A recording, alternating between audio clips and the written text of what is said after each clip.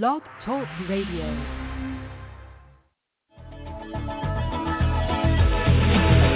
A man decides after 70 years, that's why he goes there for, to unlock the door. Well, those around him criticize and flee.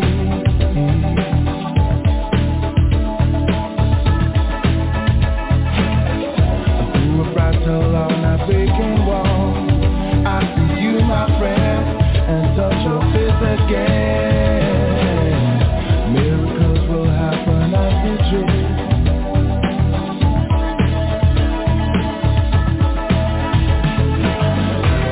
But we're never gonna survive unless we get a little crazy. No, we're never gonna survive unless we are a little.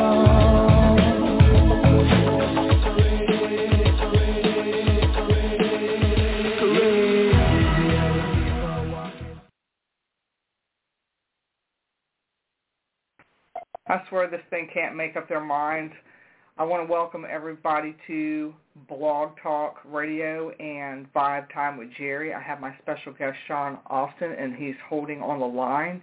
Sean Austin is not only a paranormal investigator, he's an author, he's a songwriter, he's a singer, and he's been featured on several TV shows, one of them being Ghost Loop and The Demon Files. So we have an hour to talk before we go into the freaking awesome show. So I'm just going to go ahead and put Sean on. Let's hope for the best with technical difficulties, and hopefully we don't have any. How are you?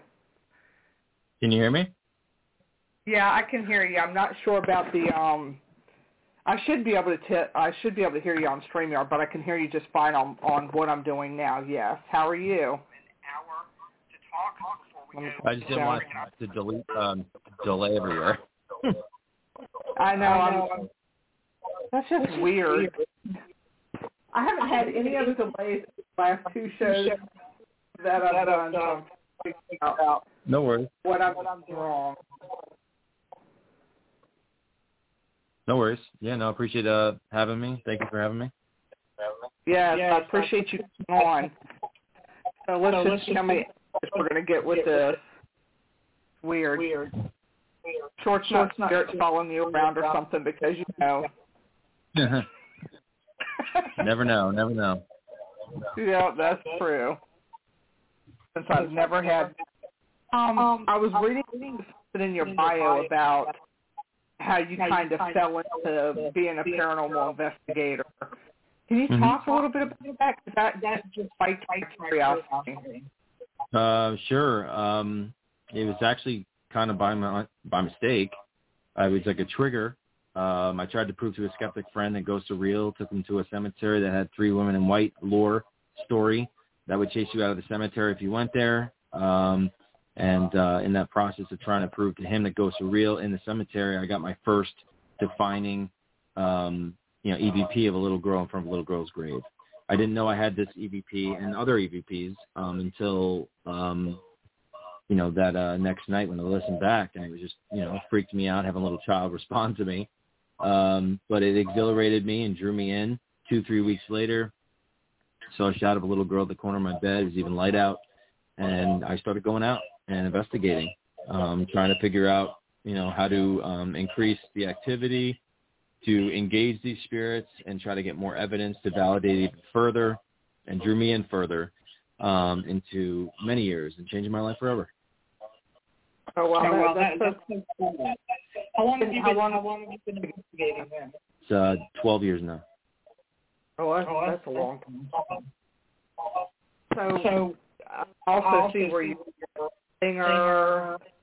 How did all that Well, the singing and the songwriting thing was in my teens. That was my first passion. And playing in bands and then becoming a solo artist and just, trying to pursue music. And the paranormal thing kind of happened out of nowhere. It took me off in a little different direction, but music is still my passion, and I've continued to record music and do that when I can. And I just actually came back from Nashville and recorded a new EP, which I look forward to releasing next year. So do you kind of play music by ear? I mean, is it that you've done your whole life? Yeah, I mean, I took 3 guitar lessons, and my ear became my best teacher. I kind of just naturally got good at stuff involving the guitar and writing. And even my first solo CD, I played drums, bass guitar, and sang. It's just, my creative mind. I just, I love creating things. And it's a release to write songs, to put, words into emotions and things that mean something special to you or very strongly about. And I've always considered writing music and singing music as if it was my invisible therapist, getting through all the years of stuff that we have to endure individually. Yeah, that's really cool. Because I've tried to pick up a guitar and I'm not good at that. I hear you. With the keyboard, because my father was a musician. He was a musician in Germany, so he was in band and went all over the studio. So with the keyboard, I can pick the piano up just by the sound. That makes sense. Mm-hmm. But I don't practice it. So. And I can't sing a lick.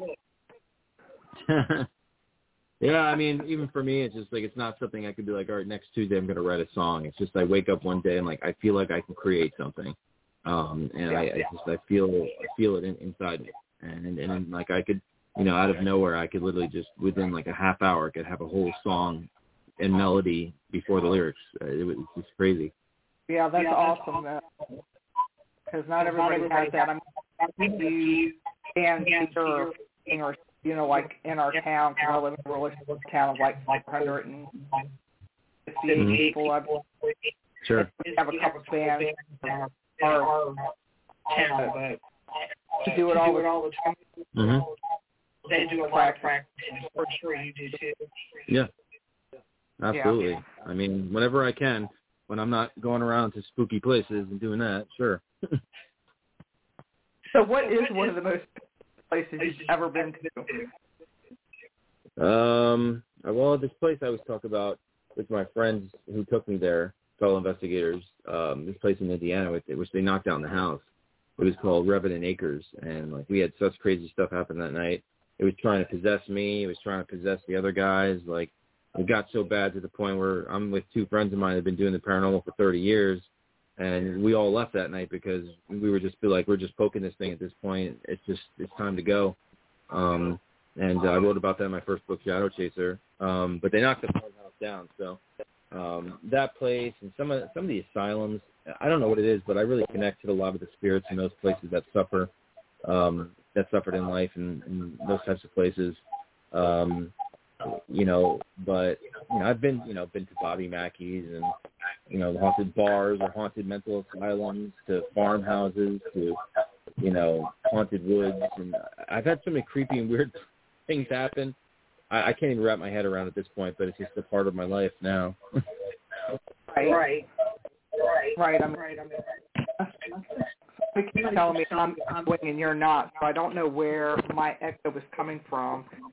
Because I have literally everything on my laptop, so I don't know. Right. So I'm turning up the volume in the laptop. I think that'll help it. Turn it down? I just turned it off, so is that better? No echo? Yes, no echo. That's a lot better. Thank you. Okay.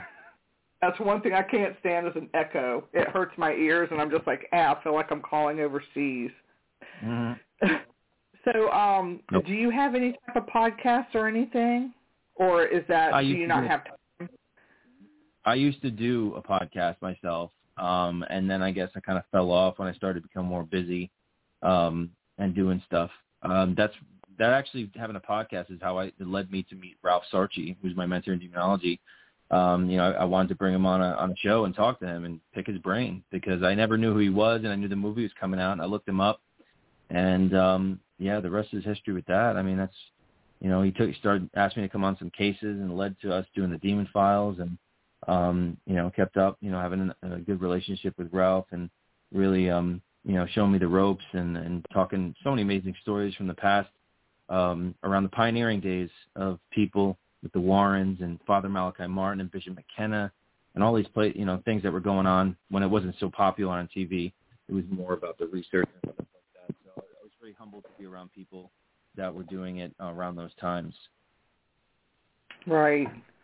So how many shows, I mean, because it looks to me like you're extremely busy. I mean, are you, Ghost Sleep, I've kind of watched bits and pieces of it because with my stream TV, sometimes I can't get stuff. So I haven't completely watched all of that. So is that still a show that's going? Because I don't know. That's finito. Yeah, I mean, I can't believe that's already 2 years ago that we filmed that, but it's on Discovery Plus. People can watch it. But yeah, no, that show's finito. I've been doing a lot of documentaries since. I did do another film project in the middle of summer. I'm sure it'll be out at some point next year, which I can't really talk much about. And I can't wait for it to come out because I had such a crazy experience. And it inspired one of the new songs on my new EP. It's the most beautiful paranormal experience I've ever had, and sad. So I look forward to, telling people about that when it comes out. But, yeah, I've been doing a lot of documentaries, and obviously coming into that, I have Billy Lewis here. He actually has been in town with me. We were filming another documentary actually involving the Amityville story about my personal experiences of things that followed me home. After being by the house in the DeFeo grave a few years back, which actually Ralph will be a part of as well because he was there with me one night as well, something that happened. Billy started a new platform called ScareNetwork.tv, which is a new platform doing all original paranormal, horror, true crime stuff. And we've been putting together some really nice storytelling of some of the crazy cases that I've been involved with. The first one we did, Malefist, a true story with demonic haunting. I have to say it's the most proud paranormal film project I've been a part of because it really is just raw and just, it really shows, what I do, how I do things, how I approach the paranormal, the risks involved of investigating the paranormal, the stakes, excuse me, and, the things that can happen to you doing this sort of thing. And, I got Billy right here. You can kind of come on, talk about that a little bit. Sure. Hi. Hey.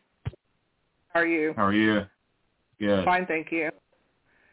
Yes, please feel free to talk away. We've got a while. Well, yeah, me and Sean linked up probably about a year ago. I was working on another project, and I interviewed Sean and for this other project, and then back in January, like Sean mentioned, started this streaming platform, Scare Network, and it also in January the documentary that Sean was mentioning, Malefist, we shot that in Ohio back in January, and then we released it the middle of June.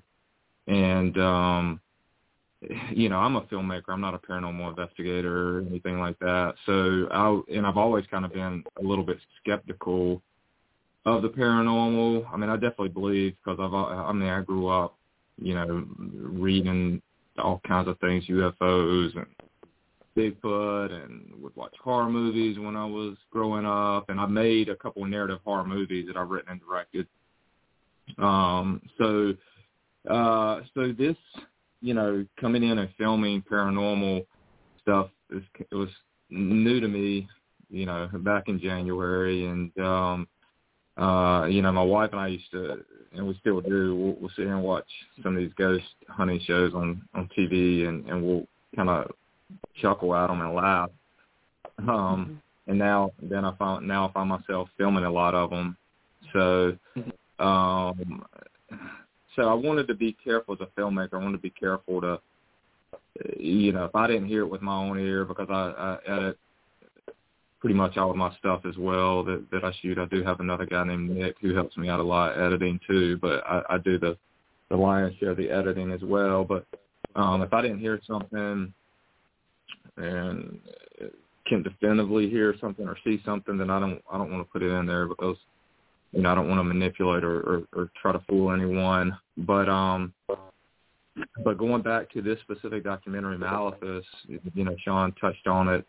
I mean, I wish everyone could watch it, because just the amount of evidence that we got is really overwhelming. I mean, it really is. There is so much there, and I actually had to cut a lot of stuff out that that couldn't make it. So there's still a bunch of other evidence on the cutting room floor just to kind of keep it around an hour and a half. So it was entertaining, and they wanted to just drag out. But yeah, some specific things happened to me. I planted a GoPro in my room one night as I slept. It was about 3:30, 4 o'clock in the morning, and I just let it roll until the battery died on it and reviewed it. I don't even think I reviewed the footage while we were there. I think it's when I got home I went and looked at the GoPro footage, and you could distinctly hear a woman scream on there. And again, me trying to debunk it, and that's a popular word in the paranormal field, but I thought it was maybe a rooster outside because we were kind of out in the country or something. But it certainly, once I enhanced the audio and brought it up, it's a distinct woman scream. So that alone was, I do believe in ghosts. I don't understand them. I don't know that any human being can really understand how they work and all that. So with this documentary specifically, Malthus, I as a filmmaker just wanted to put all the evidence out there, not trying to convince someone one way or the other. I just wanted to put it out there, and then people can make their own assessments and judgments from it. But that doc, again, it's gotten a really good response on IMDb. We got an IMDb page for Internet Movie Database. There's overwhelming 10 of 10 written reviews about the documentary, and people who have watched it and call it one of the best paranormal documentaries that they've ever seen. Again, with us being just a new streaming platform, it's exclusive to Scare Network. Not many people have heard about it. But I think the time will come and people will get to view that. Along with, we put out that's one of 3 really solid documentaries, full-length documentaries that we put out just in this year alone, in 2021, along with a bunch of other shorter documentaries and investigations and podcasts and other stuff on the platform. So it's just going to continue to grow, and we got so much other stuff lined up and in the can, and so we're really excited because now I can have control of my material, because like I mentioned, I've done a couple of narrative movies in the past, and I've signed with sales agents and distributors out in Los Angeles, and I'm telling you, they made all the money, and I never saw a dime of it, and it's very frustrating for me as a filmmaker. Yeah. Cool. So this is a great way for us to, have control of our content and do it the way that we want to do it, and just put it out there. So let me ask you something, because I have a friend that is going to filmmaking school. Mm-hmm. Do you have any words for her, because she is really struggling? Yeah, tell her not to go. Tell her to save her money. Tell her to save her money. Listen, I'm 43 now, and when I was 18, graduating from high school, I didn't know what I wanted to do. Honestly, it took me a couple years in college. I really had to meditate and pray about it to figure out the direction that I wanted, or that I felt like God had put me on this earth and the path to go down. And so something was calling me to do this. And even at that age, when I graduated college at 22, I moved out to Los Angeles, and I lived out there for a year. Didn't do much of anything out there, was just trying to figure out what aspect of filmmaking I wanted to do. The directing and the writing and the editing, which I pretty much do everything now, but, or have been. But if I knew what I knew now, to be honest with you, when I was 18, I would have either tried to go to like the School of the Arts in Winston-Salem, North Carolina. I'm from North Carolina. You can probably tell from the accent, but the School of the Arts in Winston-Salem in North Carolina is phenomenal. So many great filmmakers have come out of there. David Gordon Green, Danny McBride. Those guys just did the Halloween movie. They did Eastbound and Down show. Anyway, so I would have either tried to go there because they really focus on, they put a camera in your hands. They make you do short film. Some of these film schools just sit there and teach film theory and stuff. But if I really knew what I knew now, I wouldn't have even done that because I wouldn't have even gotten in because you have to even get into that school is really tough, and you have to already done a short film and other stuff. Anyways, I would have put the money that we were going to spend on college into buying equipment and gear. And I'm telling you, I'm self-taught with filmmaking. I mean, I've watched so many tutorials online. I've read so many books. And, I forgot. I worked in TV news for 5 years. So I was a photographer in television news for 5 years. So that was my real experience. So every day for 5 years, I was going out and shooting news stories. And then and that taught me how to edit. I had to learn how to edit really fast, and taught me how to shoot, taught me how to interview people, how to light things, how to do sound. So that gave me a great work ethic working in television news. So then when I left news, I did that exactly 5 years. Then I transitioned, started my own production company. But while I was working in news, I was able to use some of their cameras to do some short films. Some of my very first short films, they allowed me to use, cameras on the weekends and stuff. So, I mean, I've gone and spoken to a lot of college film classes, and I don't tell people to drop out or anything like that. I just tell them it's all about a work ethic too, and that goes with any career that you choose. You just have to work hard, and you have to want it. You have to believe in it, and I firmly believe this is what God put me on this earth to do. And I've never made a ton of money doing what I do, but I've always stayed true to myself and the path that I feel like God has put me on this earth to accomplish, and that's being a filmmaker and telling stories and creating content. So, yeah, I mean, your friend just, you can literally watch tutorial videos online. I don't know what aspect she wants to do. She needs to figure that out because there's do you want to do sound? Do you want to edit? Do you want to write? Do you want to direct? Do you want to do camera? There's so many paths she could take. She just needs to figure that out and start maybe doing internships. And I don't know which film school is she trying to go to, or do you know?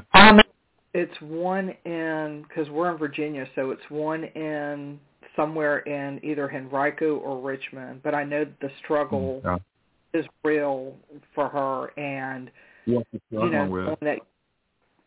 I'm sorry. Whether she should do with them? What is she struggling with? Whether she should go to film school? I think the school and some of the stuff that they have her doing is just overwhelming. Mm-hmm. Because you just said about theory and different things. I mean, I've helped her with a couple of projects that she's had, but it's just, I think, theories behind it, which is so frustrating for her. And so since you're a film, you would know better than anybody else, and she's young. And, to see somebody get discouraged with things upsets me because, we're close friends. Yeah, so, I don't want where I live, or get a bad taste in her mouth and say, what, I don't want to do this. She really is good at what she does. I mean, she filmed on a Reiki session, for instance. When I was doing Reiki on her, she filmed that session because that's what my purpose is. I know what I'm put here to do. She filmed that. She did a really good job. But when you go into school, it's a whole different thing. Yeah, it is. All these it is.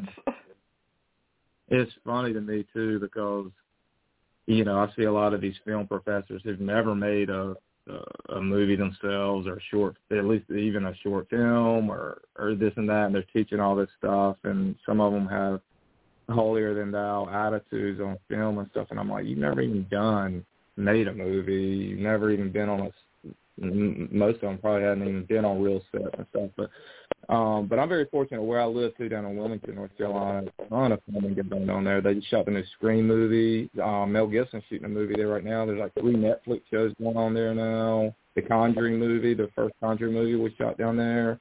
Tons of stuff. So there's a great film community where I live, too. So I've got a good support base. I've been to Wilmington. I had a friend that lived in Wilmington. My family lives in different parts of North Carolina. I'm from Charlotte. That's where I was born at. Okay. So, you know, I got cousins and family that live way out in the middle of nowhere. Yeah. There's a lot of places out in the middle of nowhere in North Carolina. Oh, yeah. So, Shelby, to be exact. Shelby's North Carolina. Yeah, I was in Shelby. My dad was a high school football coach, and he actually beat Shelby High School in the state championship one year, and then several years later they turned around and beat his team in the state championship. Shelby's always got a good football team. But anyways, get off track. Yeah, tell your friend, I mean, she needs to figure out how much more film school does she have left? She's got quite a bit left because she just started like a few months ago, and she spent quite a bit of money on it too. Well, tell her not to get discouraged. Like I said, I mean, I really just had to meditate, pray on it, and figure out where I felt like I was being called on this earth. Because, I mean, when I was 18 years old, I was very naive and very young and didn't know anything about the real world and how to make money and, you know, much less a career. You know, it's definitely going to have learning curves. But, I mean, you know, as you know, you can do anything if you put your mind to it and you believe in it. I know as a filmmaker, I know I'm not the most talented person in the world, but my drive and my belief has taken me a lot further than, you know, others that are way more talented than me. And I've seen it. I've seen them fall out of filmmaking because they had, you know, different, you know, their purpose wasn't the right place to do filmmaking and stuff, and the attitude and all that. So yeah, she just really needs to figure out what direction she wants to do. Tell her to join film clubs and online and start meeting people in areas she's in, to start making short films. Again, I don't know what aspect she wants to do, but tell her just pick up a camera and just go out. I tell people just go, if you want to do that and learn how to do camera and all that, just go out in the woods and just start filming.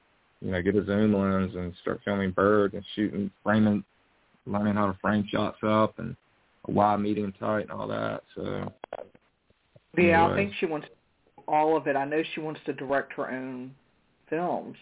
I know that much. Yeah.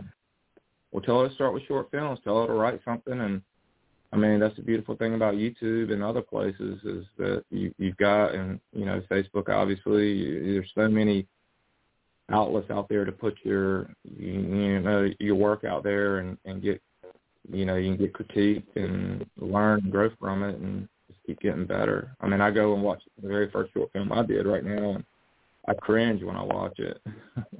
It's so bad. But, you know, I've never listened to what anybody said about me and my movies as far as, you know, reviews and just general public tearing it down or whatever. I don't let that get to me. So you got to have thick skin. You can't, because there's so many people that do things like that. I guess it's the hater group, you know. Yeah. And I just keep moving forward because I have those two, and I just keep moving forward because I'm on a mission. So I don't care what other people think. I used to let stuff like that bother me, but I'm at the point now in my life I don't care. Yeah. You only have one. Yeah. You know, so. Well, yeah, I don't either. But anyway, swinging this all the way back around to the paranormal and all that, I mean, Sean and I did a documentary, too, called Devil Down South. It was about a young woman who dabbled in black magic when she was 15 years old. She's 28, 29 now. But we went down to Mississippi and shot with her, and Sean also wrote about that in one of his books. And the story is so crazy. It is so crazy, and you can see that on ScareNetwork.tv as well. And we did a bunch of recreations and a bunch of dramatizations to kind of go along with her telling her story, because we protected her identity while we filmed it. But, you know, just the stuff that happened to her is really unbelievable. I mean, it really is a Hollywood movie that should be made. We just started with the doc, and hopefully we can, you know, produce, you know, Hollywood-style narrative movie based off of those events and stuff as well. So. Yeah, well, I think that'll happen.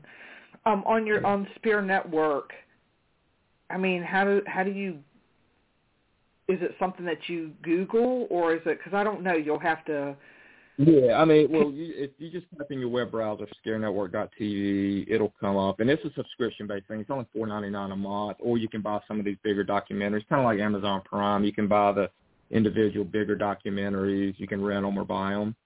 And we actually have an app out now on Apple phones, iOS, Apple TV, and on Amazon, like on Fire Stick and any other Amazon-based television that you may have. So we don't have Google and Roku yet. We're working on that. But, again, we just started this platform in January of this year, and we've already got about 50 or 60 pieces of content on there. So we've made some huge strides in less than a year. And, I think Sean mentioned we were here filming up here in Connecticut. We went down to Amityville, New York, and shot there for a couple of days. And we're going to, that story's been done obviously many times, but we've got a unique twist on it that we're going to, do a documentary on and hopefully have that out in the next couple of months. And I got a monster. It's called The Beast of Bladenboro. We're going to release that in the middle of January. It's about this big cat back in the 50s that terrorized a small town in North Carolina, Bladenboro, North Carolina. And a lot of articles have been written about that and news stories, but nobody's ever done a full-length, comprehensive documentary. And so we produced that, and I think we're going to release it around the middle of January. I'm finishing that up right now. And so, yeah, we've got, and Sean's a big part of Scare Network as well. So, him having the stories and the locations and then my filmmaking skills is a good marriage as far as bringing these stories to life and putting them out there for everyone to see. That's cool. Yeah, thank you. That's why I'm looking forward to her graduating from her school so she can go ahead and start my films. Like, hurry up, girl. Let's go. You need to graduate to do that. You do it right now. Yeah, well, I'm gonna make her. I'm just gonna have to push her and make her start doing some short films with me. Then. You have to. I mean, they're not gonna make themselves, No, they're not. They're not. I mean, you got to work hard to get there. Of course. It doesn't grow. If I could wave a magic wand, it would be all, it would be all good. But you got to work hard to get to where you want to go. Of course, you can do anything you want to do. Put your mindset to it. Exactly. It takes a lot of belief. I know. I've read a lot of books on, the power of your subconscious mind, and obviously the book and the movie that came out like 20 years ago, The Secret. I love that still. It just really motivates me, especially if I have, if some things don't go right in my life or have bad days, and I try to, remember the things that were taught in that, and really, bad things are going to happen to everyone in this life. It's just how you handle them and overcome them. Right. I think is key. So, yeah. Yeah. And failures are a part of it. That's what I try to tell my girlfriend. There are some things that she doesn't want to do right now. We were talking about it this evening when I went to go pick up my son from wrestling, and I told her failures are lessons. Yeah. You can't go through life without a failure somewhere, and they just teach you. She's holding back for fear of failure, and I'm like, no, don't hold back on your dreams. Just do it, and if something doesn't turn out right, then you just tweak it, or if it's not meant to be, then that's a lesson learned. So well, that's before I started Scare Network in January. I had spent the previous 8 months, right around the time the pandemic hit, about March or April of 2020, creating another platform called myfood.tv. And back in January, me and the guy that were doing it, we spent a bunch of money, and we were just spinning our wheels, and we just couldn't get the technology right, and our business plan was kind of flawed. So I pretty much spent 8 months.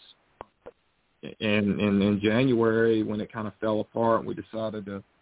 I was a little bit devastated at the time, but I'd had Scare Network in the back of my mind, and had actually thought about that months earlier. But I really believed in this other platform that I was going to create, but that just kind of fell apart. And Scare Network, I'm just so thankful, and I really believe it's part of God's plan for that to happen to me in my life. And if I'm blessed enough to keep creating this content, putting it out, all I care about is entertaining people and telling good stories. So right, and I'm sure that you and Sean make a good pair when it comes to because he has the developed psychic side of it too, with what he's doing and the paranormal background. So that makes it even better when you got somebody that you can really work with.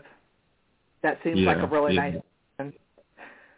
It is. It's like I said, it's been a good fit, and I'm very thankful that I met Sean, and that we've been able to take a lot of his stories and his cases and actually put them on film. And even though we've been doing a lot of documentaries, I try to treat them like a narrative movie. I mean, if you watch any of our documentaries, and many people have made the comment, say that they feel like it's a narrative movie, not just a documentary. So I try to bring that style to what we're doing as well. So right, I'm gonna check out the network later on. Thank you. Check it out and just I can do that. Because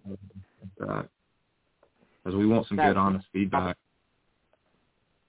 Yep, that's not a problem at all. So I'll be checking that out later on while Ryan's doing his show. Well, the beautiful thing about what we're trying to do with Scare Network is, every town and every city in America has a ghost story, and every town in America has a haunted house. And so we want to, try to tell those stories. They don't all have to be feature-length documentaries or anything, but we want to tell those stories and tell urban legends that maybe have kind of fallen on the wayside, and try to bring those to life or give some new life to some of those. So we're doing some really cool things, and even some of them are just short things, like 5 to 10 to 15 minute little short movie documentaries. So it's really cool what we're doing. I just hope we can keep it up and keep doing, being able to do what we're doing. That's cool. That's really awesome. As long as they're unique, and even like the Malice story. I mean, I do think that story presents itself as a unique paranormal documentary, because most of the time you're going into a home just to help a family, or if you're just going to do the research to find out what's causing the haunting. And the story of Malefice it's really about the fact that, believe in the fact that crossing over two women's spirit that I somehow made happen, and this evil wanted revenge against me. So after finding out 5 years later, I was trying to mess with something in my personal life and realizing it took credit for it. I realized I had to go back to this place to validate all my experiences up until that point, and get more information, get more evidence, and then hopefully displace the evil off that property and also away from me. And that's really what happened. And again, we were just doing another podcast, with Billy the other night too. I mean, I was going back there regardless. I mean, it was only like a week and a half, 2 weeks tops before I was heading to Ohio to go to this place. That all of a sudden, there was talks of doing a documentary. I was going regardless, because this is messing with my personal life. This wasn't a planned thing. This is kind of a last minute, all right, let's put it together. And, I guess it was meant to be. It was definitely destined and meant to be. And I'm really glad it did, because, I'm definitely proud of that. And it brought to life one of the most profound paranormal experiences that I've experienced throughout all the years. And I wrote about it in my first book, and this is the continuation, really, of what took place. Now, does any of your books, where do you sell your books at? Because some people sell them on Amazon, some people have them on different If you want platforms. If you want signed books from me, I have a website. Anywhere in the U.S., as long as you live in the U.S., I will mail you out a signed copy from my website, SeanDAustin.com, SEAN, D is David, AUSTIN. I have signed books and signed CDs of my music, of my last 2 EPs. And soon I will have T-shirts for sale on there and signed posters. Pictures. Nice. And posters, yeah. I'll break that down, so I'll put that in the stuff later. You've been outside the U.S., you can get my books off Amazon. I'm sorry, can you repeat that? I apologize. If you live outside the U.S., you can get my books off Amazon as well. Off Amazon, okay. But you have your own personal website if you want signed copies of it. Yes. I'll have to look into that. All right. That works for me. Now, you've been doing, like, paranormal investigating for a long time, so it's becoming bigger and bigger and bigger, and sometimes people take it as they don't take it very seriously when they go out and do investigations. Like, I've been on some where people take it as a joking type. They joke about it, or they taunt spirits. What are your thoughts on that with people? I mean, for people that are like getting into this field, or some people, like I said, that just don't take it seriously. What are your thoughts with that? It's not a trip to the amusement park. It is a thrill. Right.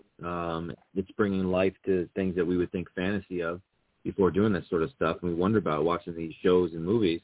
But there's real, serious, delicate nature involved with the stakes involved. Again, reiteration of that, of, what can happen to you doing this stuff and engaging the spirit world, not having the knowledge to know how to deal with some of the things that you can encounter and going to some of these places. And, yeah, the taunting, if it's all about intent. So if you're provoking for the sake of evidence or, for entertainment or for materialistic reasons, these things will, potentially use those words as an invitation, and that invitation could be opened at any point in your life. It doesn't have to be that night, next week, next month, or years later. And again, they don't want to be noticed, so they're going to want to hide in the shadows so they can have the best chance to victimize the individual and get the most negative energy out of them and cause chaos within and around that person. Have you ever had stuff follow you home?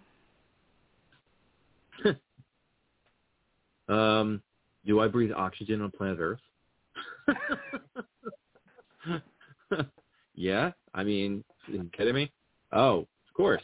I mean, this is not something that you can put a blockade and not have an experience at home. I mean, especially myself being sensitive, I'm more prone to things coming to me because I have that aura around me. They're attracted to my aura. They know I can have a better chance to pick up on their presence in all the different aspects of, whether visually speaking, audibly speaking, energy speaking, emotionally speaking, I mean, so I have stuff that happens. Yeah, it's not like every day, like, oh my God, this is crazy, but like, it's just one of those, it's like a wave that, comes in and out, and the tide comes in and out.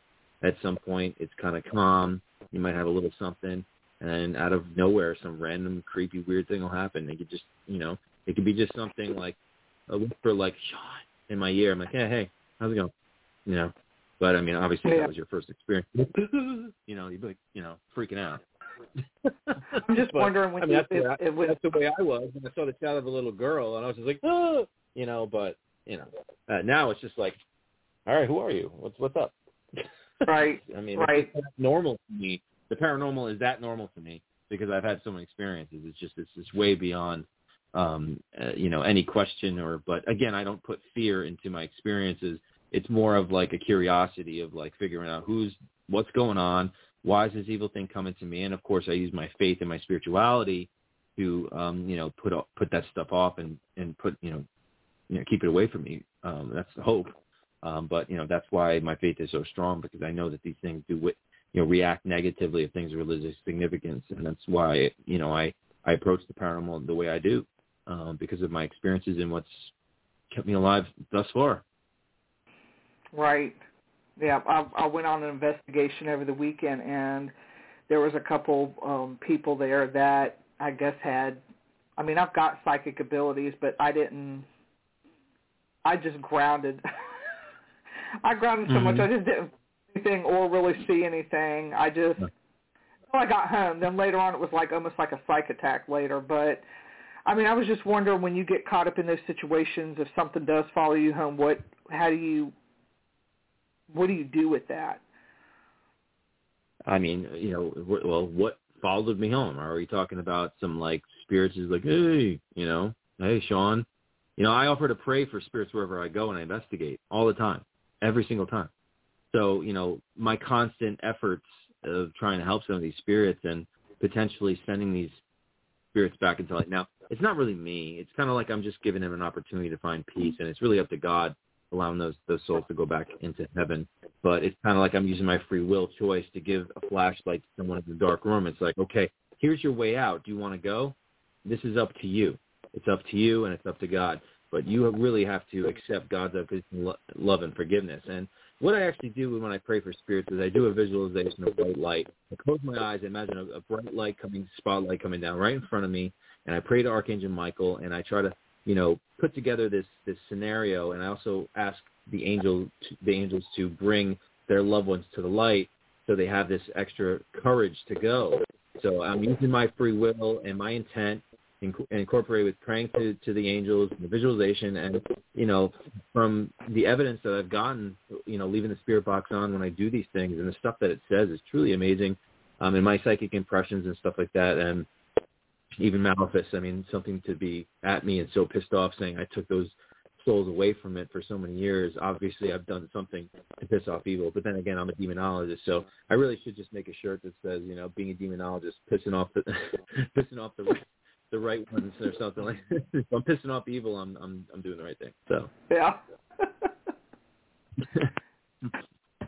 So when you go on your investigations, is there any particular pieces of equipment that you like the most that you use, or do you just go off of what? Just the straight up conversations to the spirits, man. I just because I hear stuff psychically in my visions, I just want to speak to them very quickly. Like, well, because I want to validate what I'm picking up if something comes to me, and what they say could really confirm that and further the investigation and the research and the answers and knowledge that we want to know about the case, the spirits that are haunting the place, if it's just what we're dealing with, or if there's something evil there, or if we're helping a family, trying to dig for more answers for them, and so yeah, I just speaking to them. So the ITC in general, I really love just the straight up speaking to them. Obviously, you can have things that react to the EMF meters and REM pods and MEL meters and things like that.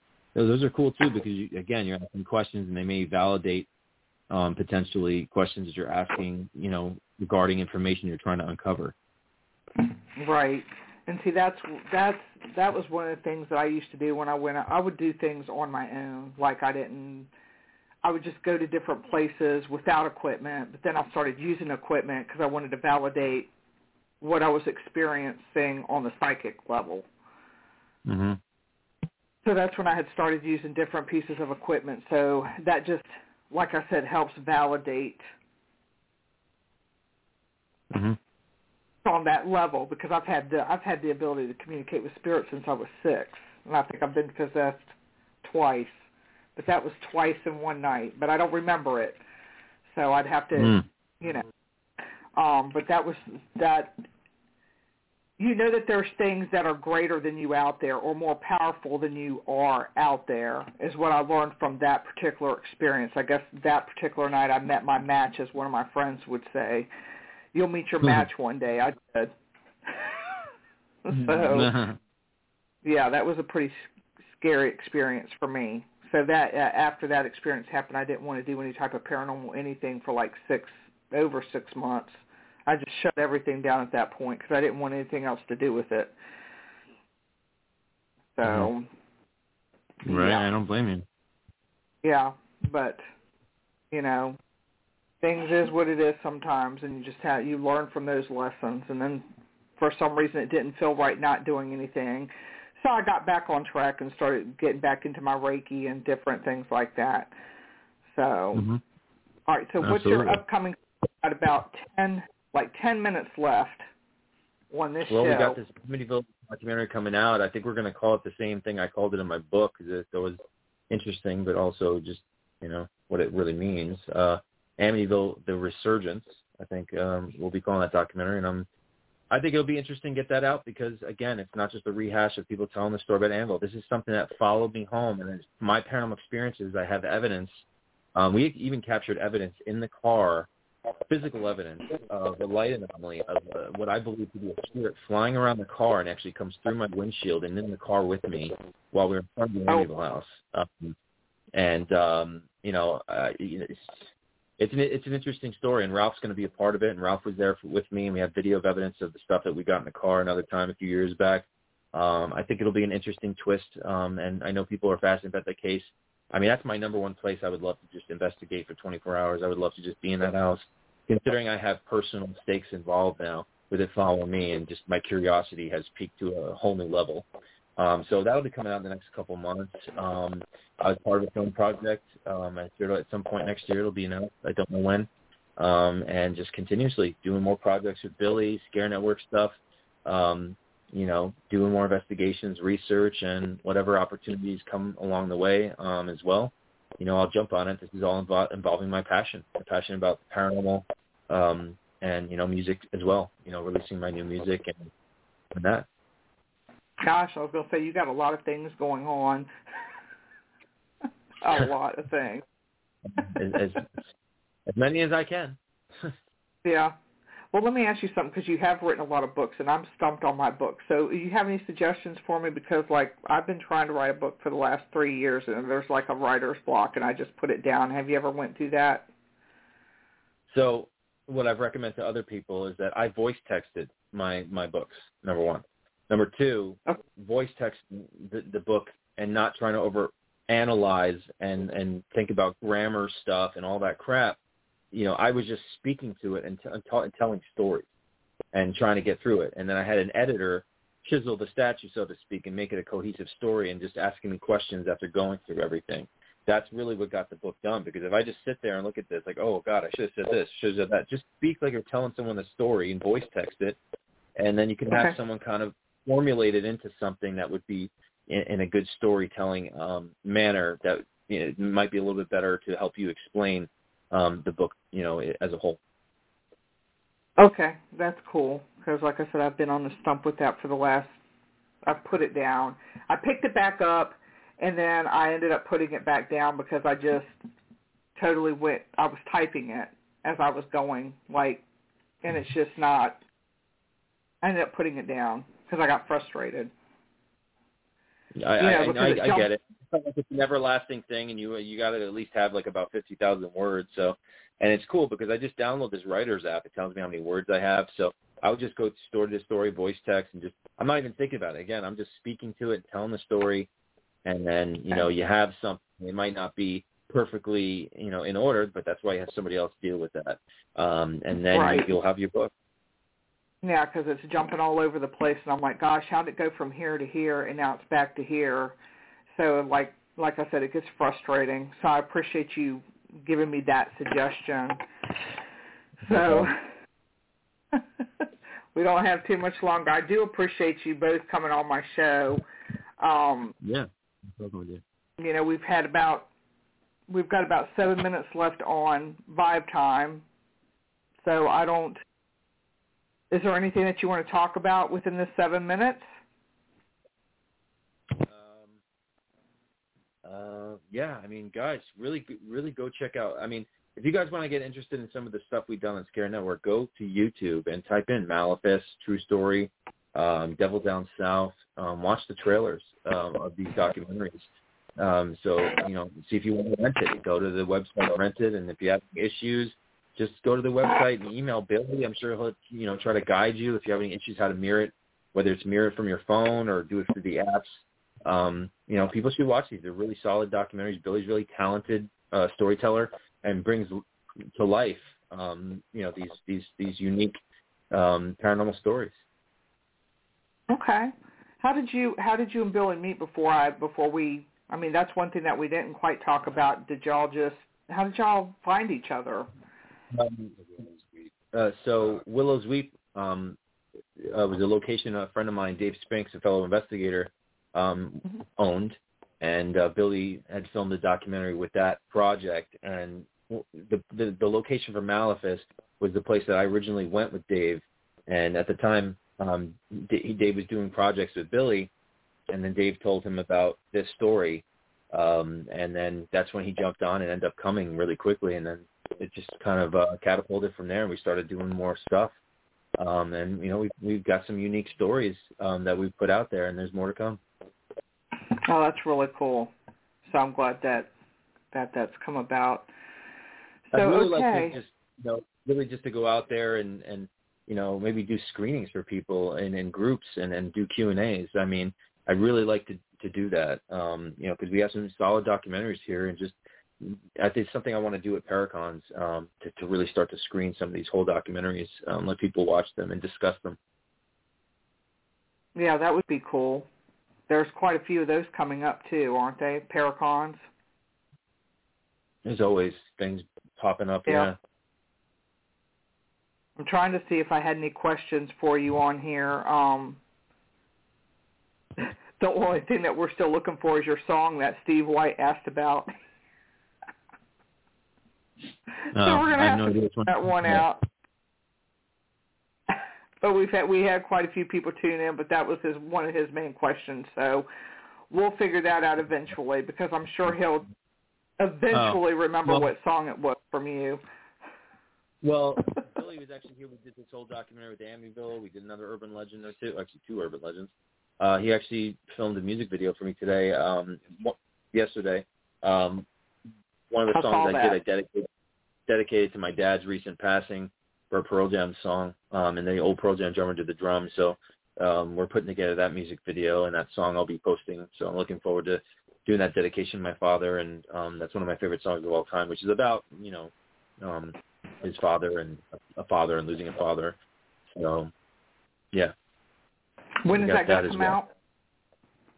Soon. As soon as I get the final mix of the song, Billy will probably put that together in the next couple of days. We're already starting to put, you know, little pieces together. I think it'll be a pretty self-explanatory and easy thing to put together, and it'll be nice something to look back and know I did that for my father. Right. That's cool. So do you have any more songs in the making? I did 3 originals while I was down there in Nashville, as well as the Pearl Jam cover, and one of them was that inspired by the Paranormal Experience, which at some point I'll be able to discuss that, which I can't wait to tell people about it. Cool. That's really cool. Well, I do appreciate you coming on to Vibe Time with Jerry. Like I said, an hour flies by really quickly. So is there any other things that you want to talk about, or do you want to re-give people the website so they'll know where to go and your streaming? Sure. I mean, go to scarenetwork.tv, go to the Facebook.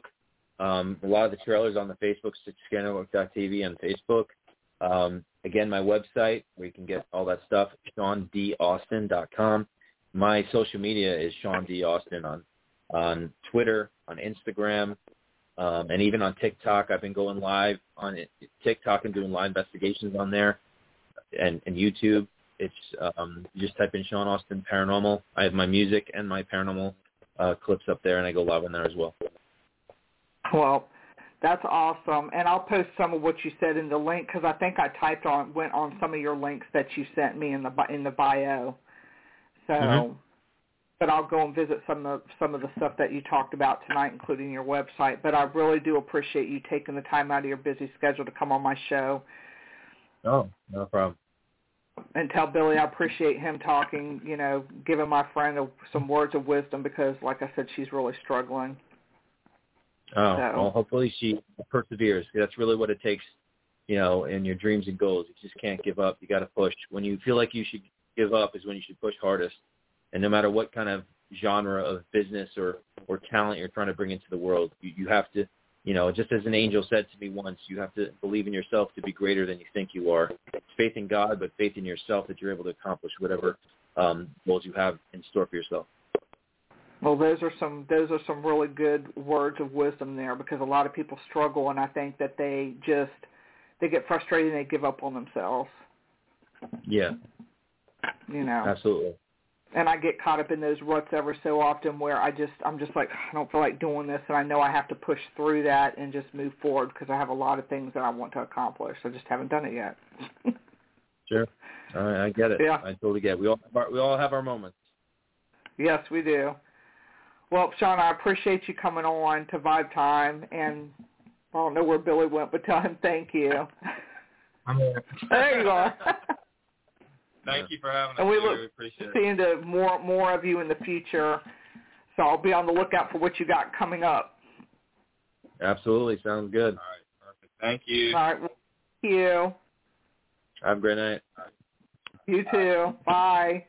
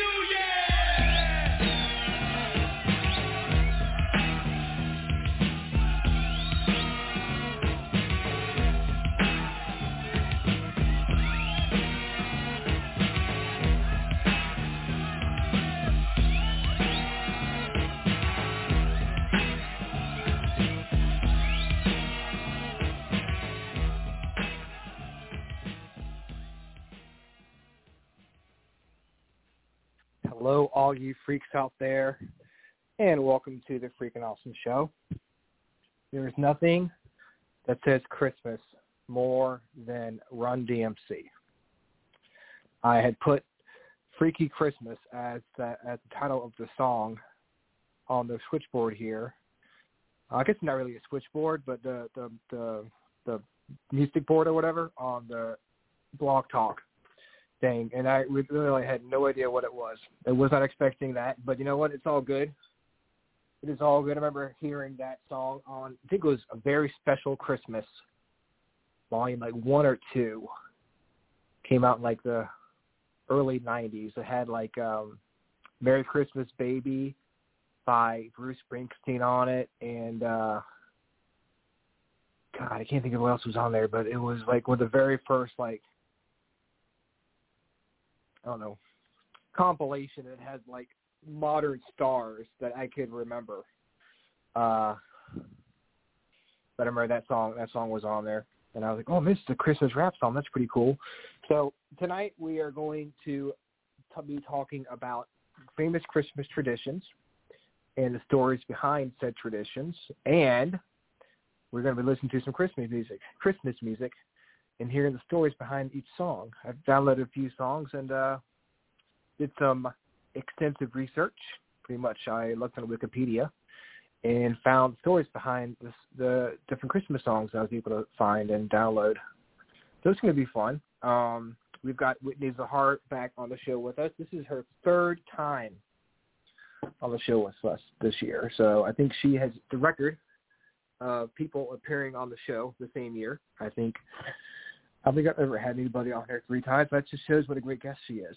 And I definitely appreciate her taking the time out of her busy schedule to come on and talk to us. I know she knows a lot of stuff about, Christmas traditions and stuff, and I'll let her talk about those, and then I'll chime in with some of the Christmas songs we have here. I want to remind you guys that we've got Giving Ghost Toy Drive at the Cabin on 360 on Saturday night. If you're in the area, please come out. We'd love to see you guys. We want to get as many toys as possible for the kids. We usually get someone from the from Toys for Tots to come pick the toys up for us, or not for us, but they send a Marine out, they come pick up the toys, and it's like a big thing. But unfortunately, since we didn't know as far as like if we were going to have access to the cabin, because I think as far there were supposed to be someone renting the cabin, and that hasn't happened yet. So we're lucky to have the event, but we couldn't book the Marine to come out, so we weren't sure if we were even going to have access to the cabin or not. But we do. So the event's going on Saturday night, and we are super excited. It's a lot of fun. And like I said, it's all about just giving back or giving to the children and doing what we can to help them have a good Christmas. That's what it's all about, Christmas season, giving, and just doing what you can to make other people happy. So that's what we're doing on Saturday night, and we have a lot of cool people there, a lot of great investigators, and we get access to both houses, the brick house, which I thought was going to be occupied because they were supposed to have someone move into the cabin or the brick house on November 1st. So I'm sitting here trying to figure out how we're going to do a big event at just the cabin, But luckily, we have all 3 locations available. Hopefully, it won't rain on Saturday because that would take the woods away. But right now, as far as I can tell, we have all 3 locations available for Saturday night. So if you're in the area and you want to come out and hang out with us, just bring an unwrapped toy worth $25 to get in. And you can investigate in 3 locations for $25. It's pretty good deal, And if you don't want to hang out, if you don't want to investigate, and you still want to bring a toy, it's fine. You come over and drop a toy off because, like I said, it's all about getting many gifts, presents to the kids as possible. So tonight that's it for that. Tonight is going to be kind of a laid-back kind of show. We're just going to talk Christmas. This is what this time of year is all about. So I am super excited to bring Whitney Zahar back onto the show. Let me go ahead and push this little microphone button here and bring her back on. What is up? Welcome back. Hello. The 3rd time's a charm. Is it really 3? Wow. Yes, we had you on in the summertime, and then I think we had you back on in like October or something. Yes, yes, you did. Oh my goodness. Time flies. Wow.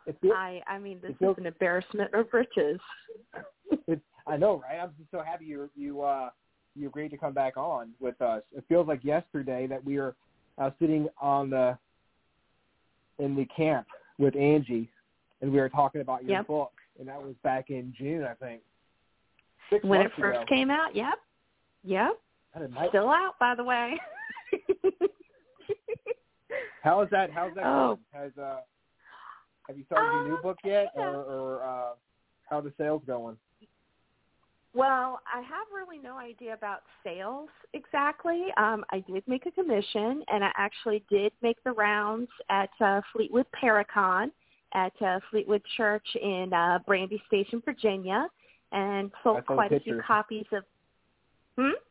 I saw the pictures. I was looking at trying to find a picture to put on the advertisement. But yeah, I saw the pictures. It looks like you guys had a good time out there. Oh, it was a great turnout, and actually, thanks to the Fleetwood Paracon and also other events that they've hosted at the location, enough money was raised to completely restore the steeple of the old Fleetwood Church. So, yay us. That's awesome. It's wonderful. Yeah, it's very awesome, and it looks great. Check it out. It's on Historic Fleetwood Church, LLC, I believe is the whole name. You can look at it on Facebook. And, I've got another anthology that came out around Halloween called Unfortunate Fables, which are really, really dark fairy tales, like really dark. And I have started my new book. I've started working on it. It's going to be definitely a lot lighter in tone than The Safe Room, but it's going to be in a series of novellas called The Nine Muses. All the novellas are going to be written about the different muses. I have Urania, who is the muse of astronomy, and there's some surprises with that one. The title is Nova, and that's coming out in August of 2022. Wow. So you're staying busy. Yes, I am. And just like anybody else, I'm preparing for the season. I've got a couple things coming on. And as a wonderful plug, this weekend on December 12th, the Valentine Museum, where I work in downtown Richmond, is hosting its annual Winter Wander. So come on out and visit Court End. Some of the historic sites there are open with wonderful food, crafts. I even think that the Historic Masons Hall is going to be open for tours. So, and that's a rare opportunity. Oh wow! Yeah. Yeah. Give you a chance to get down there. That's a great opportunity. Yeah, I'll be. Let's see. I'll definitely check it out. I'll be working the craft table at the Valentine Museum from 12 to about 2:30, and then. Yeah, I mean, just come on over and check it out. It is going to be Saturday. It is going to be Sunday. I think the weather might hold out for us, but we'll have to wait and see. I hope so. I heard it might be raining this weekend. I mean, I hope it doesn't rain on Saturday because I got some stuff I got to do Saturday night. And rain would not be I helpful hear ya. In that by area the way, for lovely. darn sure. Yeah, lovely rap song, by the way. Oh, thank you. Like I was saying, I was like, it wasn't what I was expecting to play when I played that song, but I'm like, you know what? It's I don't know why I labeled it Freaky Christmas without any like indication of what it was. Because I think I put it on there like a few years ago. So, man, that was fantastic. It's a classic. It is a Christmas classic. I felt pretty good about it. Yeah. I mean, you can't go wrong with Run DMC. Nothing says here at the holiday season like, some Run DMC. And like I was saying before. Yep. It was part of, I think it was part of like a Very Special Christmas Volume 1, maybe. Oh, okay. And it's like a compilation album. Yeah, we'll look it up for sure. Like I think it went from A Very Special Christmas to like now. That's what I call Christmas. So it's probably on volume 200 by now. That chain. Yeah. Yeah. So. Wow. So figured we come on here, we talk about some of our favorite Christmas traditions. What is like one of your favorite Christmas traditions that you enjoy from your childhood, or when you're like what you do now? So one thing that I loved when I was a little girl is we actually had a lot of fun on Christmas Eve on December 24th. My mom would take me and my sister, because we'd be out of school. She'd take us to work, and we'd say hello to her coworkers. It was also where my grandfather, her father, worked. So it would be a good way to see Granddaddy. And then she'd take us, this is in Virginia Beach, she'd take us to this place called Waffles and Things, and we'd have like a delicious waffle breakfast, brunch. Then later that afternoon, we'd go to my mom's parents' house, and we'd have supper and open presents from them. And then depending on how we were feeling by the end of the night, they would my parents would drive us around different neighborhoods to look at the Christmas lights. Occasionally, they would take us to church for the Christmas Eve service, where the kids could go in their pajamas. So it was a pretty, I mean, I can say it was a fairly traditional kind of sort of Christmas celebration. And it was, I have nothing but fairly good memories of celebrating Christmases with my family. Now as an adult with a family of my own, we're a little bit different. We're a little more non-traditional, but a couple of things still hold. One thing is, and this is carried over from my husband, they do Chinese food takeout on either Christmas Eve or Christmas Day for supper, because nothing says stomachs like MSG, and it's awesome. But we also spent a great deal of, the first 8 years of our marriage living in different countries.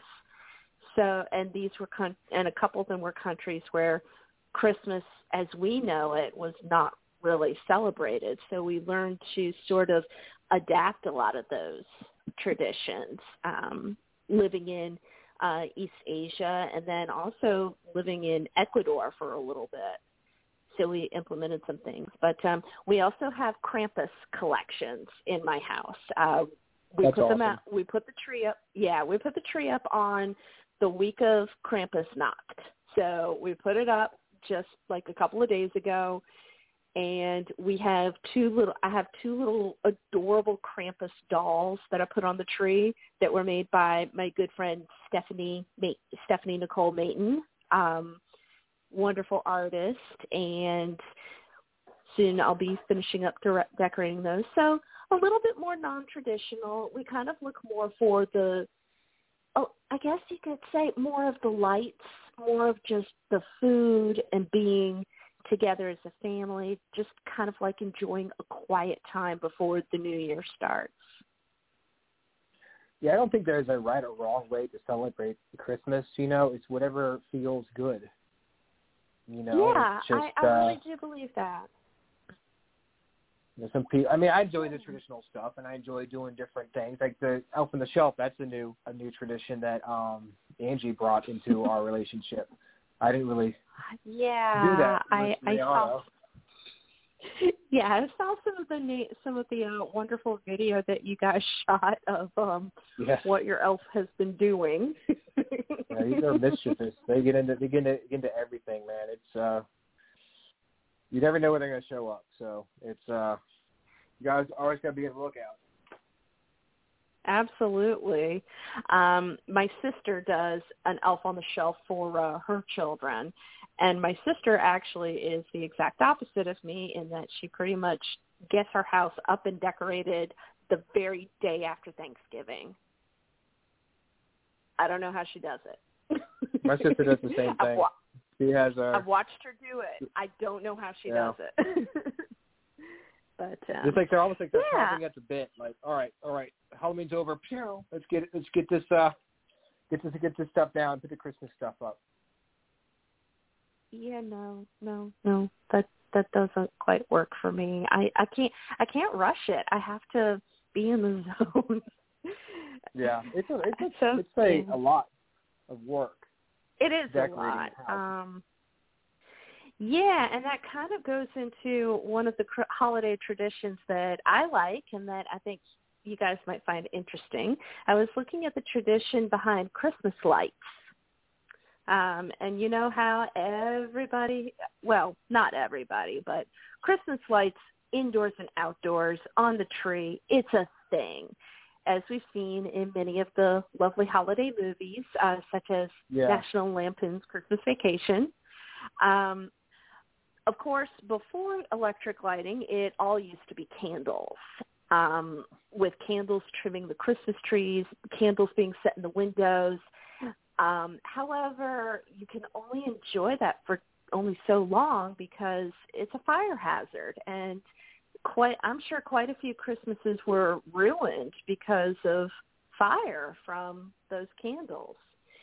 So in 1882, there was a guy named Edward Johnson who was a friend of Thomas Edison, the guy that created the light bulb. And he was the person that developed the first electrical string of lights. Oh, wow. Yeah. However, it didn't really catch on at that time because, I mean, electricity, not many people, even though of the whole fire situation with all the candles, not many people trusted electricity. And, of course, we've also heard of instances when electrical wiring was first put into some of these buildings. They burned. Some of them burned. Also, it was just really expensive. So for a while, Edward Johnson's electric lights didn't really catch on until the 1920s. And that was when General Electric made electric lights more accessible and cheaper. So that's when that tradition really caught on. You know, I don't remember growing up. I remember people seeing lights on people's houses is a lot more rare than it is now. I don't know, maybe because it's like, I don't know if it's cheaper doing it now, but it seems like there were far less like lights on people's houses. I remember going to the house off Gaskins Road. I don't know if you know where that is. But it's like two houses side by side, just completely like done up in Christmas lights. And, you know, it's been doing it for like 30 years. And that was where you saw all the Christmas lights. And other than that, you know, you'd see candles in the windows. Maybe you'd see like a tree or something lit up. Now it's like, I was talking to Angie about it. It's like every other house, it feels like there's like lights everywhere, and it's good. I like the fact that people are getting into it, but definitely a lot more Christmas lights out there than there have been in the past. Crazy, isn't it? And yes, that is, actually man. brings me, and that brings me, of course, to the one big Christmas tradition is, of course, the tree. So trees actually have been, the Christmas tree as we know it didn't really get kicked off in America until the 1840s, 1850s, and that was brought over by Germany because that was where a lot of the Christmas tree tradition was. But before that, we're talking ancient Rome, because they would decorate different trees with these pieces of metal as a celebration of their Saturnalia festivals at that time of year, to celebrate the harvest and agriculture. And as most of us have researched when it comes to studying Christmas traditions, we know that Christmas is kind of like a hodgepodge of celebrating Christ's birth and Christ's Mass, which for some reason is December 25th. Which that actually, Christmas Day declared as December 25th didn't happen until 336 A.D. That's was it because they wanted to incorporate the celebration of Yule with the Christian So when the pagans wanted to convert the pagans to Christianity, they wanted to keep some of the pagan traditions alive, so they would. Yeah, that was something to do with it. Some folks, of course, would also say, no, Christianity wanted to stamp it out completely. But I like to think that it was it was a combination of everything. I wouldn't say it was happy, but it was a combination of everything. But, yeah, happy the might tree, be a stretch, but, yeah. Yeah, happy might be a stretch. I mean, that's just me. But, Christmas trees have been around since the ancient Roman festival of Saturnalia. But also keep in mind that Rome was a vast empire, even covering the lands we know as Germany today. And that was when those trees really kicked off in that particular area. Now, I want to kind of fast forward in time, because when you hit the Victorian Christmas, Queen Victoria, her family, were from Germany. Or from that particular area. So they brought the Christmas tree tradition that we know today to England and later on to the United States. I actually have read that the first Christmas tree put up in Virginia was Christmas Eve, 1842, in the St. George Tucker House in Williamsburg. Oh, wow. Yep. That's awesome. And the first and also to give you guys a little preview of our winter wander, which will include tours around the Court End area of Richmond, around VCU Medical Campus and City Hall. The first Christmas tree in Richmond is believed to have been set up by a man named Auguste Bodecker in his apothecary shop in 1846 on Main Street. Oh, wow. See, stuff you learn when you go on the winter wander. That's just a taste of what you're going to learn when you go on winter wander. That is just a taste, yes. I like Christmas trees. I personally, I do love the smell of the real Christmas trees, but I just don't have the time to deal with them, so I have a fake tree. I'm sorry, but yeah. It's easier to have a, Yeah. But I do remember, going out as a kid and picking up a Christmas tree and, and it was a lot easier when my dad would go get it and put it on the car himself and do all that, tie it down. Oh, wow. Stuff seemed a lot easier. Christmas seemed a lot easier when we were children. And I think yeah, because we didn't have to do all the work. Yeah. We do. I mean, and for a long time, now here's something that's interesting.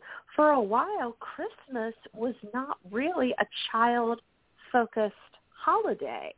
It was a religious festival, whether it was through Yule or Saturnalia or even the traditional Christmas worshiping Jesus Christ and his birth. It was a religious holiday. And for a while, gift-giving was something that you would give the person that was higher up than you in society as a tribute. Yeah.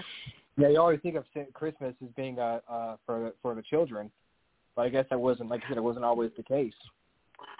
Well, also for a long time, probably up until about the 18th century or the 1700s, when you have more philosophies about how to educate children and how family life is core to society, that's when you start seeing more things geared towards children and families, like toys and things like that.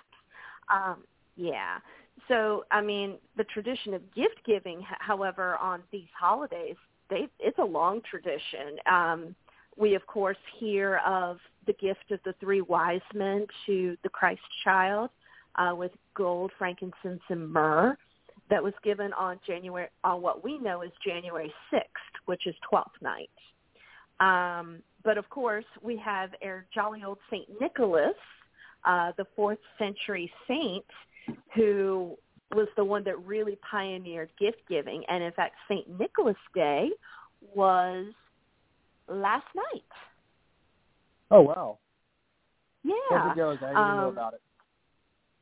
So the little I know about St. Nicholas Day, because I think I've only seen it celebrated once, but you see it a lot in some of the Germanic countries. You do see it in the Netherlands.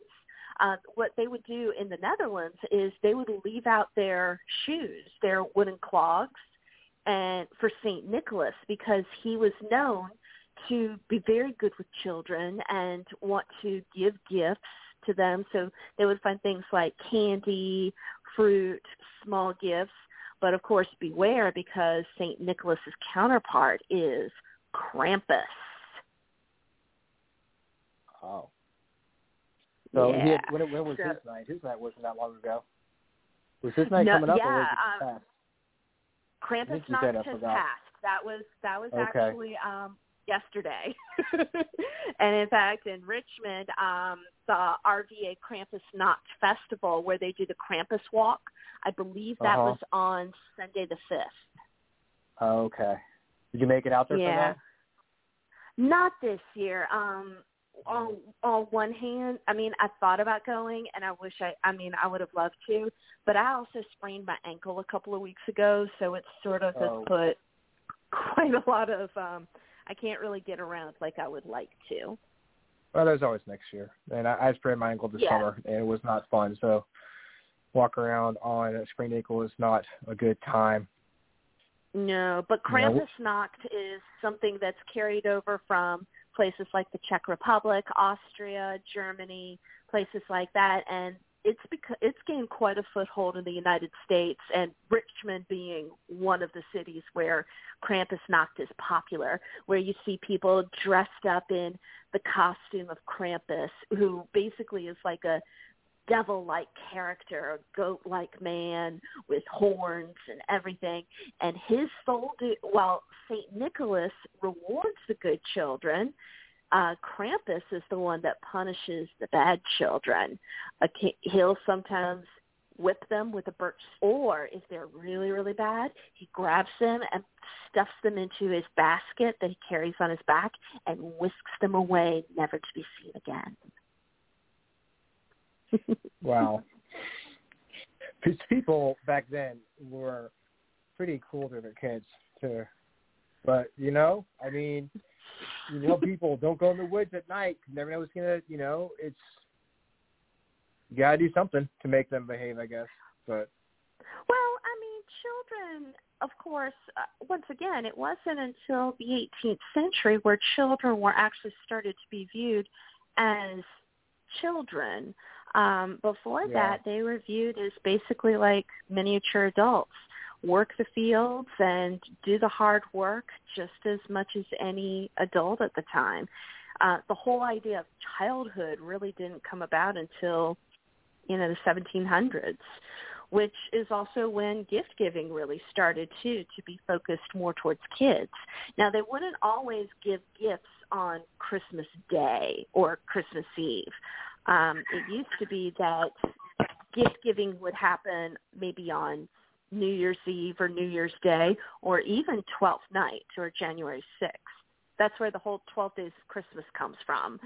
December 25th to January 6th is the 12 days of Christmas. One of my favorite traditions are the Christmas carols. Now, I don't go Christmas caroling, but I have been known to put on Christmas music in my car. Oh, probably go ahead. So I've got some songs here that I've downloaded. Yes. First, we're going to learn the history of a Christmas carol.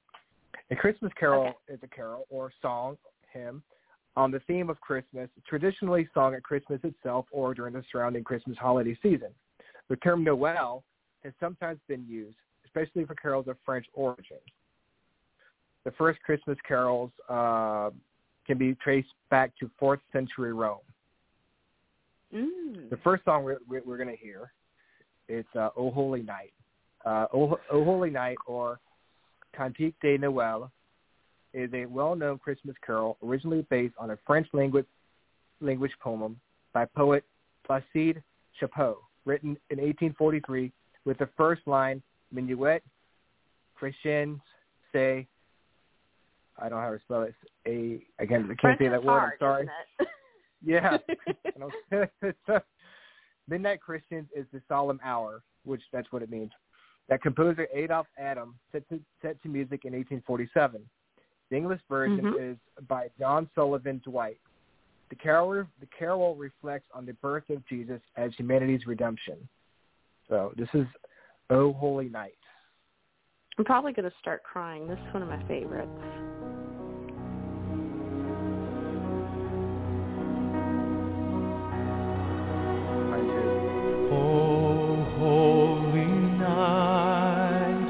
The stars are brightly shining.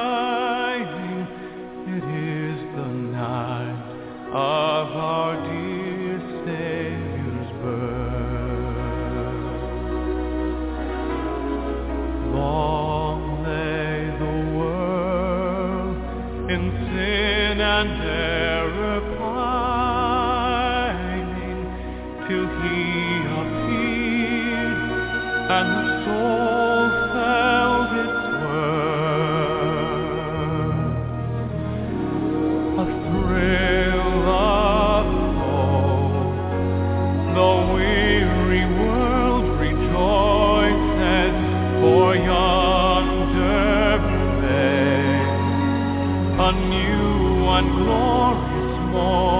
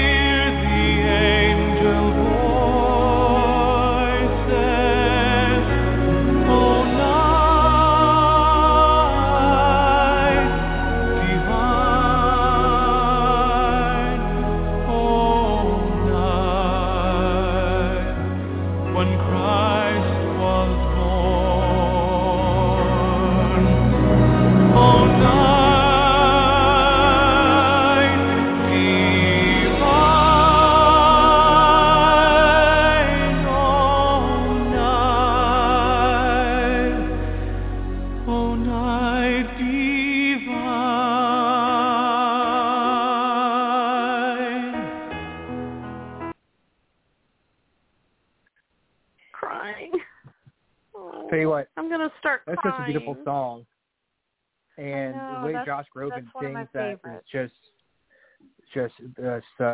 it's beautiful. And I wanted to play the whole thing, but it's almost 5 minutes long, and I got other songs I want to play, and I can't play everything. It's just perfect because most of these songs that we taught, the carols and also the traditions, it's all about light and warmth during the darkest times of the year. And I would be remiss in saying that there's so many celebrations all around the world, not just Christmas and Yule and the winter solstice, but also Diwali, which is celebrated by the Hindu religion, 5 days in autumn. In fact, they celebrated it last November, in November this year, and it's full of light and celebration of wealth and happiness, good versus evil, good overcoming evil.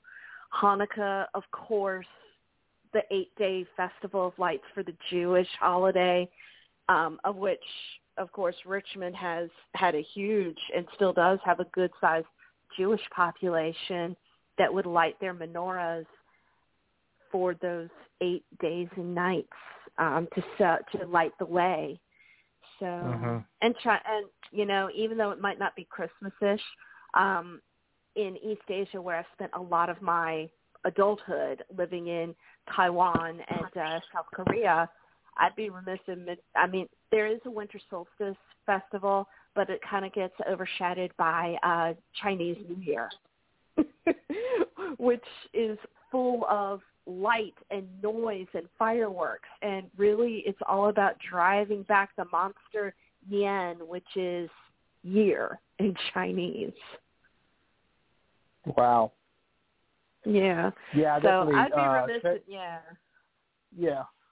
It's so cool. You learn all these different traditions, and you were talking about earlier about how Christmas songs are like just, you know, darkness and overcoming the light, overcoming the darkness, and all that stuff. I mean, it is so true when it comes to Christmas. I think we get too caught up in the whole buying stuff, and so like we have to get the best toys, we have to do this, we have to do that, and we just forget, you know, what Christmas is supposed to be. That we lost that, we kind of lose that magic as you get older. Yeah, and what this time of year really is all about, really what it was all about. The harvest is done. It's the coldest and darkest times of the year, at least for those of us living in the northern and western hemispheres. And at this time, you want to surround yourself with warmth and light, but you also want to creep each other out too. So, of course, my favorite tradition, and one that has fast become popular, is telling ghost stories at Christmas. Hey, I'm all about ghost stories. You know that. Mhm. Yep. And actually, Ashland Haunted History Tours is doing their Christmas ghost walk. I believe it's still going on this weekend. So if you get a chance, go to Ashland, check out some Victorian Christmas stories. Well, I have got another Christmas song that kind of goes what you were talking about earlier. When you were talking about just family coming together, because that's what I think. From my point of view, Christmas is kind of like, okay, we made it through the year.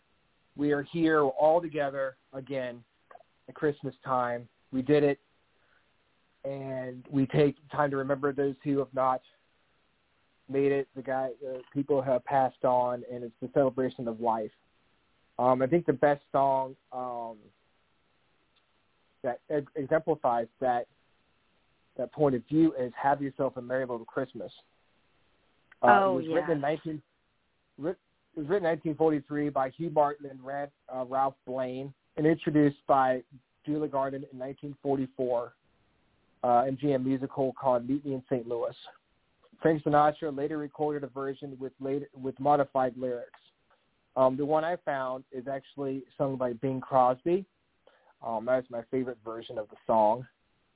So I'm going to go ahead and play a few minutes of that song. You guys, you good for that? Yes, let's do it. All right. Long song. Let's see here. There it is. All right.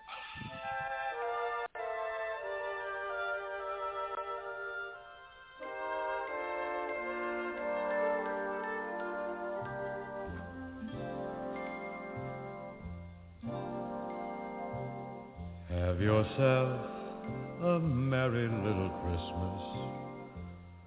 Let yourself be light.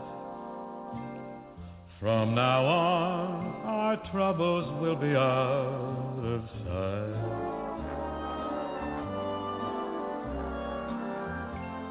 Have yourself a merry little Christmas.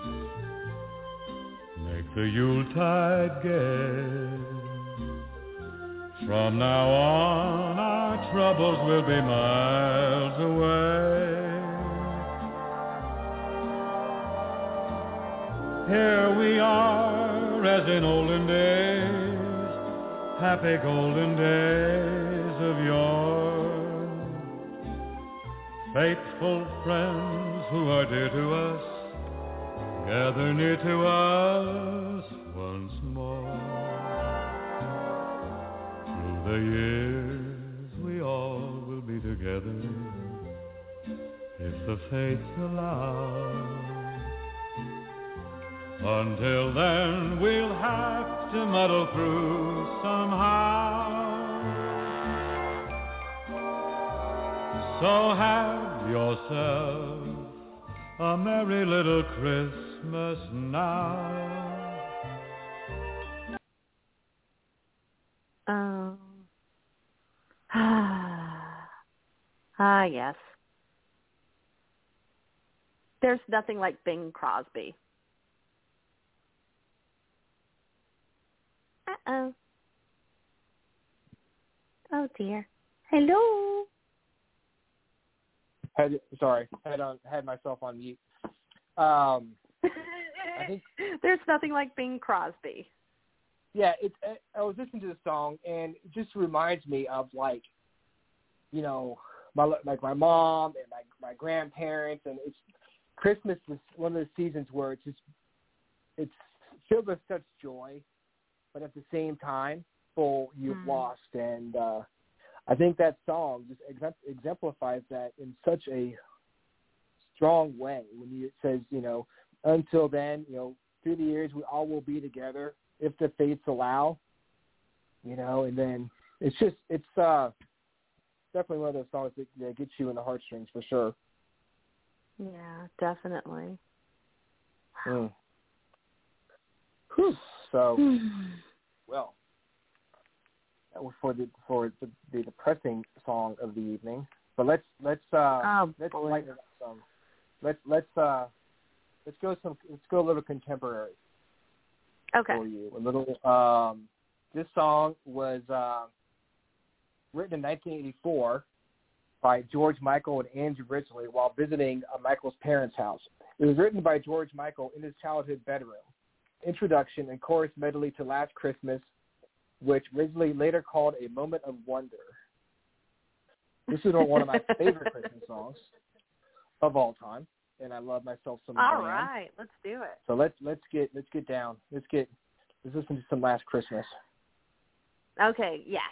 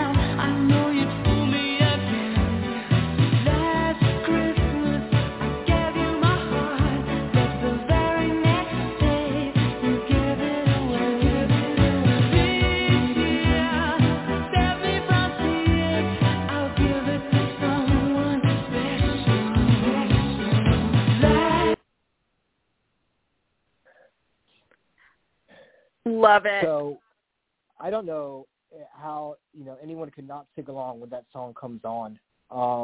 It is such a great song, and I don't know why it's so, like, it's lasted for so long.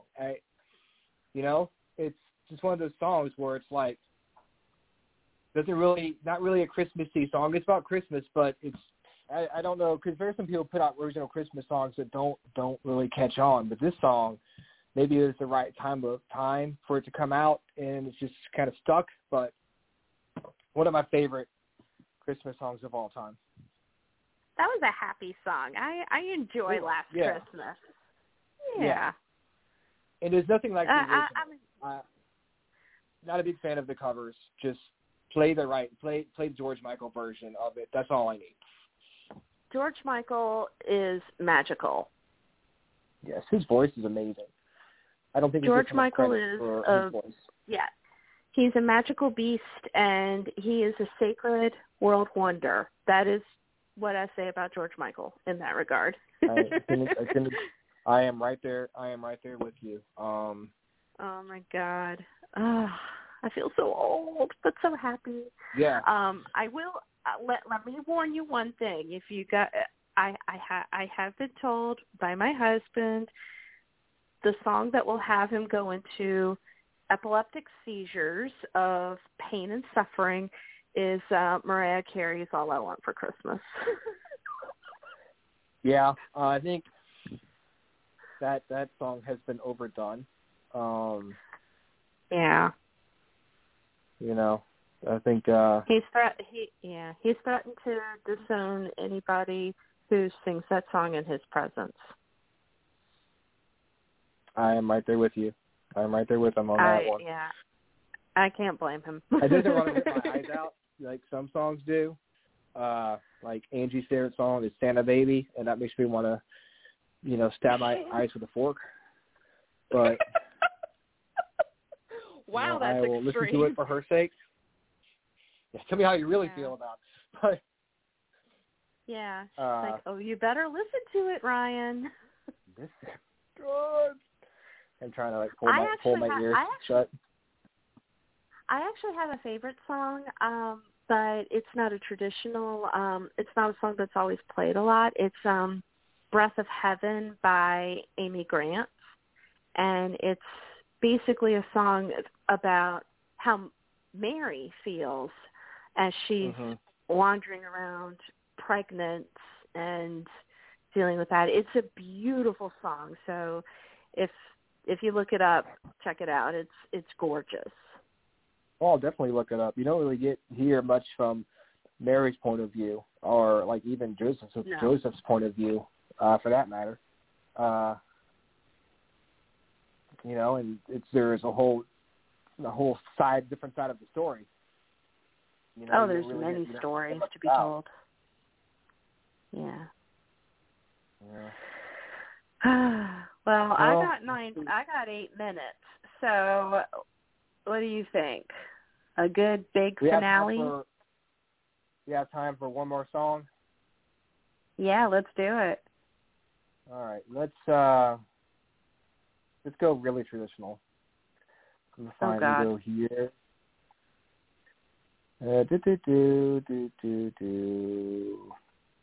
This song, "Here Comes Santa Claus," is a Christmas song originally written and performed by Gene Autry, with music composed by Oakley Haldeman.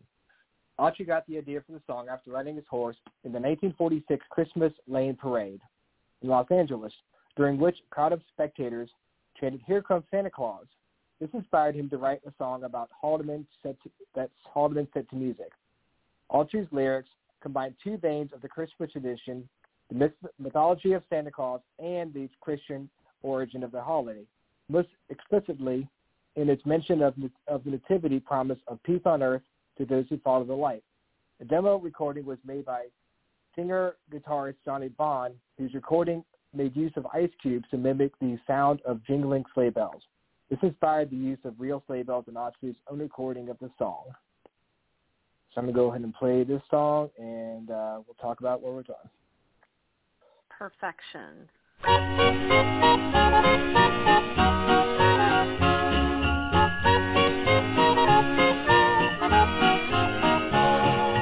Here comes Santa Claus, right down Santa Claus Lane. Vixen and Blixen and all his reindeers pulling on the reins.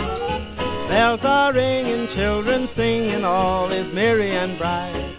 So hang your stockings and say your prayers, 'cause Santa Claus comes tonight.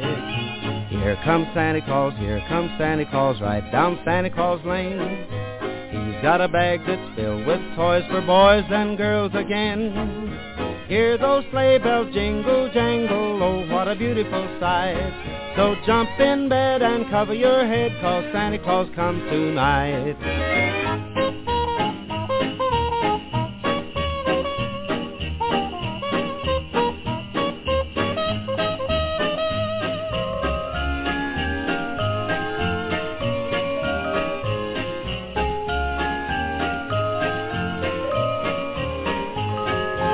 Here comes Santa Claus, right down Santa Claus Lane. He doesn't care if you're rich or poor, he loves you just the same. Santa Claus knows we're all God's children, that makes everything right. So fill your hearts with Christmas cheer, 'cause Santa Claus comes tonight. Here comes Santa Claus, right down Santa Claus Lane. He'll come around when chimes ring out that it's Christmas morn again. Peace on earth will come to all if we just follow the light. So let's give thanks to the Lord above, 'cause Santa Claus comes tonight. Yay! Jingle, jingle. That's a very happy song to close out the show. I want to thank you for coming on and talking with me. The hour went by really fast. It's I know, it did, didn't it? I am very excited to hear about your new books and coming out next year, and we'll have to have you back on the show to talk about them. Definitely, I'll be happy to come. Otherwise, just a couple shameless plugs. Again, come check out the Winter Wander sponsored by the Valentine Museum in the Court End area of Richmond on this Sunday, December 12th, from 12:30 to 4 o'clock p.m.